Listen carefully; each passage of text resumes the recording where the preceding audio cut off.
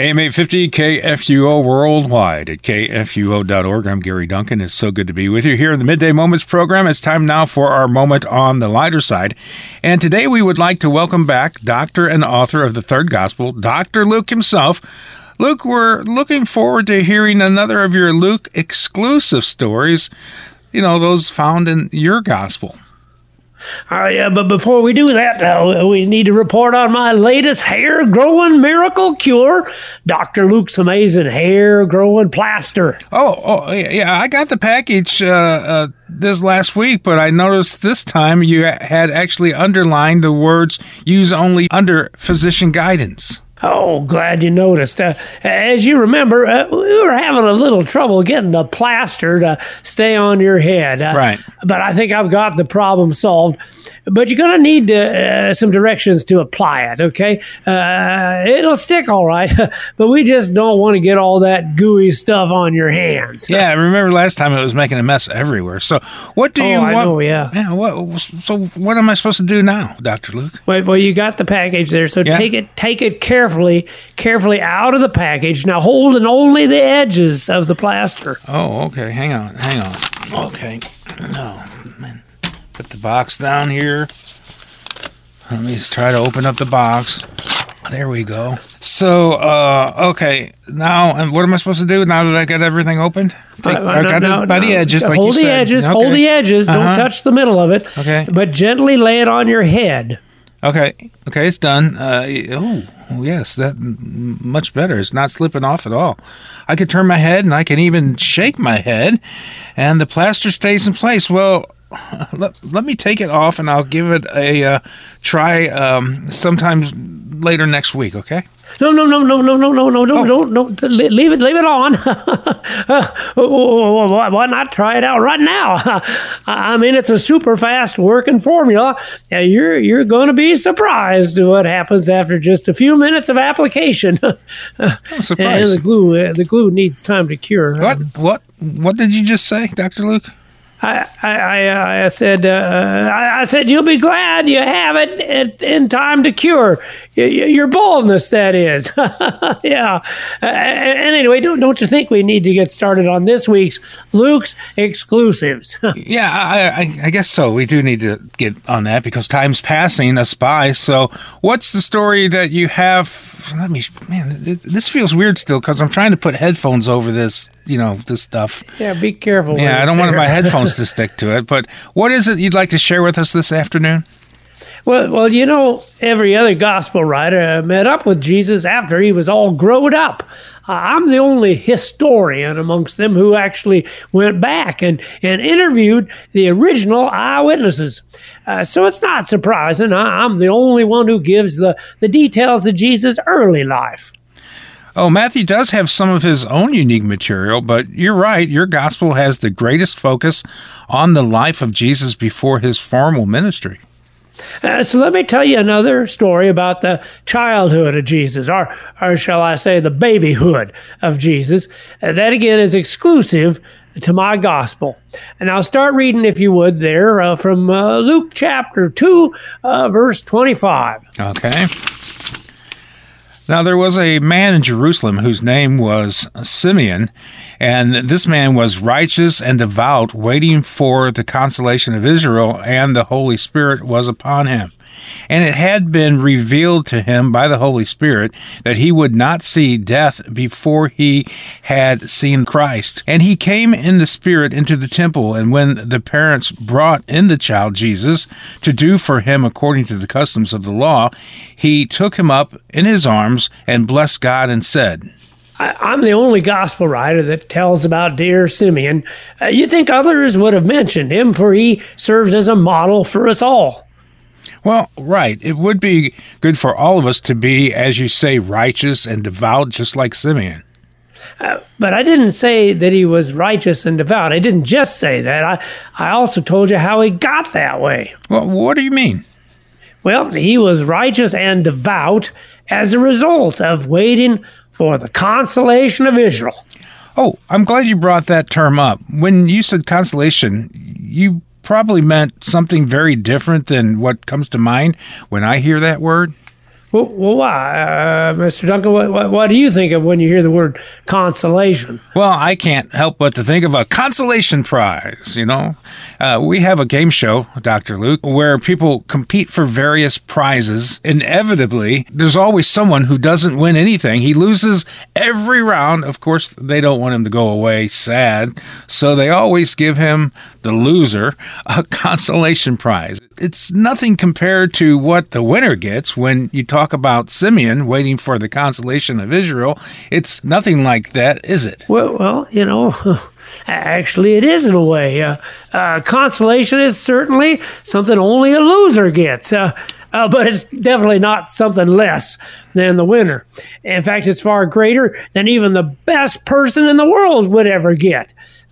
Maybe it would help if I explained what the word consolation actually means. Oh, yeah, I'm sure that really would help. So please go on. Well, the word of the Holy Spirit, the Holy Spirit inspired me to use here was Parakaleo. I don't even have a kaleo, at least a pair of them. Well, very funny, Mr. Duncan. The phrase is literally a combination of two Greek words, para, to stand beside, and kaleo, to call. Probably the same word you get your English word call from. So you said it basically means stand beside call. I'm afraid I still don't get it. Well, maybe you will if I give you a few biblical examples. It is quite a common word, actually, in the Bible, and I understand you're pretty quick at finding Bible passages. Actually, I'm currently the leader of the Bible racing circuit. The Bible racing circuit? Yeah, it's kind of like NASCAR circuit, only instead of racing cars, we race to see who can find Bible passages first. It's officially sanctioned by the Biblical Association of Racing Fans. Well, that does sound exciting, actually. So let's put your talents to the test then. Let me share with you a variety of passages where the word parakaleo is used. Okay, you ready? Yeah. Let's start with Matthew 8:5. When Jesus entered Capernaum, a centurion came forward to him, appealing to him. So you can find him real fast, but you can't read him too well. Well, anyway, so the word they're appealing to him, that's actually the word parakaleo. How about from my own gospel, Luke 7, verse 4? And when they came to Jesus, they pleaded with him, earnestly saying, He is worthy to have you do this for him. So here the word parakaleo is translated pleading with Jesus. Then there's Mark 5:18. As he was getting into the boat, the man who had been possessed with demons begged him that he might be with him. I bet the word begged is parakaleo. Well, exactly, Mr. Duncan. We'll try Mark 14:36. Okay. And when the men of that place recognized him, they sent around to all the region and brought to him all who were sick and implored him that they might only touch the fringe of his garment. And as many as touched it were made well. Implored him. Mark 1:40. And a leper came to him, imploring him, and kneeling said to him, If you will, you can make me clean. Imploring again. And from my own gospel, Luke 8:41. Okay. And there came a man named Jairus, who was a ruler of the synagogue, and falling at Jesus' feet, he implored him to come to his house. You are speedy. In all three of those passages, parakaleo is translated implore. Now, what all these stories have in common is they're about people calling out to Jesus, isn't it? In fact, the word parakaleo is never used in the Bible except when people are appealing, begging, pleading, or imploring Jesus. It's never used of requests made to anyone else. Oh, I see another similarity in all these stories. What's that, Mr. Duncan? Well, in all of these stories, the people are in desperate situations. I'm familiar with all these texts, and in every instance, the people are in the middle of a problem that do not have human solutions. They've turned to Jesus because he's the only chance they have. Oh, diggity. That's very insightful, Mr. Duncan. Yep, that's exactly what parakaleo is all about. It's to call out to Jesus as if he's the only one who can help you. He is the only one. But what's this got to do with Simeon? He's not calling out to Jesus. Well, the word parakaleo is an interesting one. When it's something men are doing, It means to plead, to implore, to beg Jesus for his help. But when it's used for what God's doing, it takes on a little different nuance. It means what God does for people who plead to him. And what does he do for people who call upon him? Well, consider Matthew 5:4. Blessed are those who mourn, for they shall be comforted.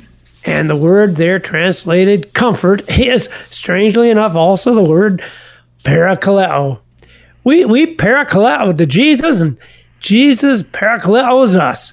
We call out to Jesus, and Jesus, well, like it said there, he comforts us. As I think about the stories we just read, that is exactly what Jesus did in every case. In every instance, he brought comfort to those people in their need. And so Simeon, you see, he was waiting for the consolation, that is, for the comfort of Jesus.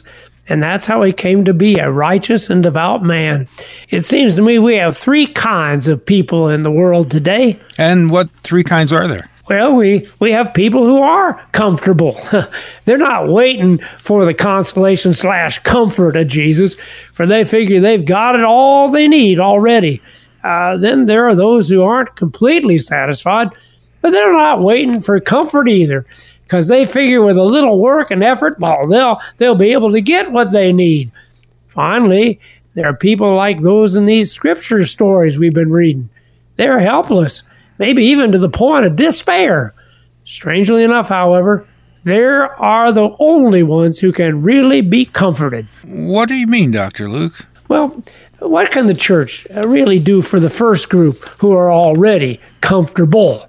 We got nothing to say to them except, I suppose, what Jesus said in the 6th chapter of my book. Oh, are you referring to Luke 6:24? But woe to you who are rich, for you have received your consolation. I guess they have their parakaleo already, don't they? Yeah, too bad, because it's only a temporary and passing consolation or parakaleo. And what can we say to the second group who knows they have problems, but think they can solve them on their own? I don't know that we can say anything to them except, so how's that going for you?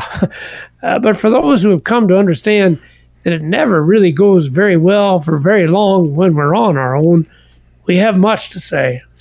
Like what, Dr. Luke? Well, for one, we can say what it says in 2 Corinthians chapter 1, verses 5 through 7. Okay, it's right here. For as we share abundantly in Christ's suffering, so through Christ we share abundantly in comfort too. If we are afflicted, it is for your comfort and salvation. And if we are comforted, it is for your comfort, which you experience when you patiently endure the same sufferings that we suffer. Our hope for you is unshaken, for we know that as you share in our sufferings, you will also share in our comfort. That's what Simeon was waiting for. Parakaleo. Sometimes translated consolation, sometimes comfort, but always the thing that Jesus alone gives us. You said earlier Simon didn't parakaleo, that is, call out to God, but in fact he did. What's interesting is how he addressed God in that cry. He surprisingly used a word that often means cruel tyrant. Can you believe that? Hardly the cry of someone who's being comforted. But we'll talk about what that means for our comfort next week as we continue the story of Simeon. Okay, and let me try to move my headphones forward a little bit. Now, can I take off this hair plaster and we'll see the results of your miracle medicine? Well, maybe you ought to just keep it on a little longer. Dr. Luke, I can't get it off anyway. It won't even budge. Well, dang it, I was afraid of that. That commercial? You remember that from years ago where a guy would glue his hard hat to a beam? And the glue was so strong that it could actually lift him up by that beam? I remember that, yes. Well, you see, you won't have to use a hard hat. You can just use your head. Yeah. You mean you super glued plaster to my head? What am I supposed to do now? I don't even have a beam. I don't even have a beam to put my head on. But then don't worry about it. I'm working on a solvent. Oh, you're working on a solvent, but what do I do in the meantime? Well, do you have a ball cap? I got a KFUO cap. Well, you know what? I got to get going here. Talk to you next week. Bye now. Dr. Luke just hung up on me. Well, how do I get myself into these things? I try to be too polite to the guest, I think, but I'll put my KFUO hat on for now and just try to cover it up. We are the Messenger of Good News.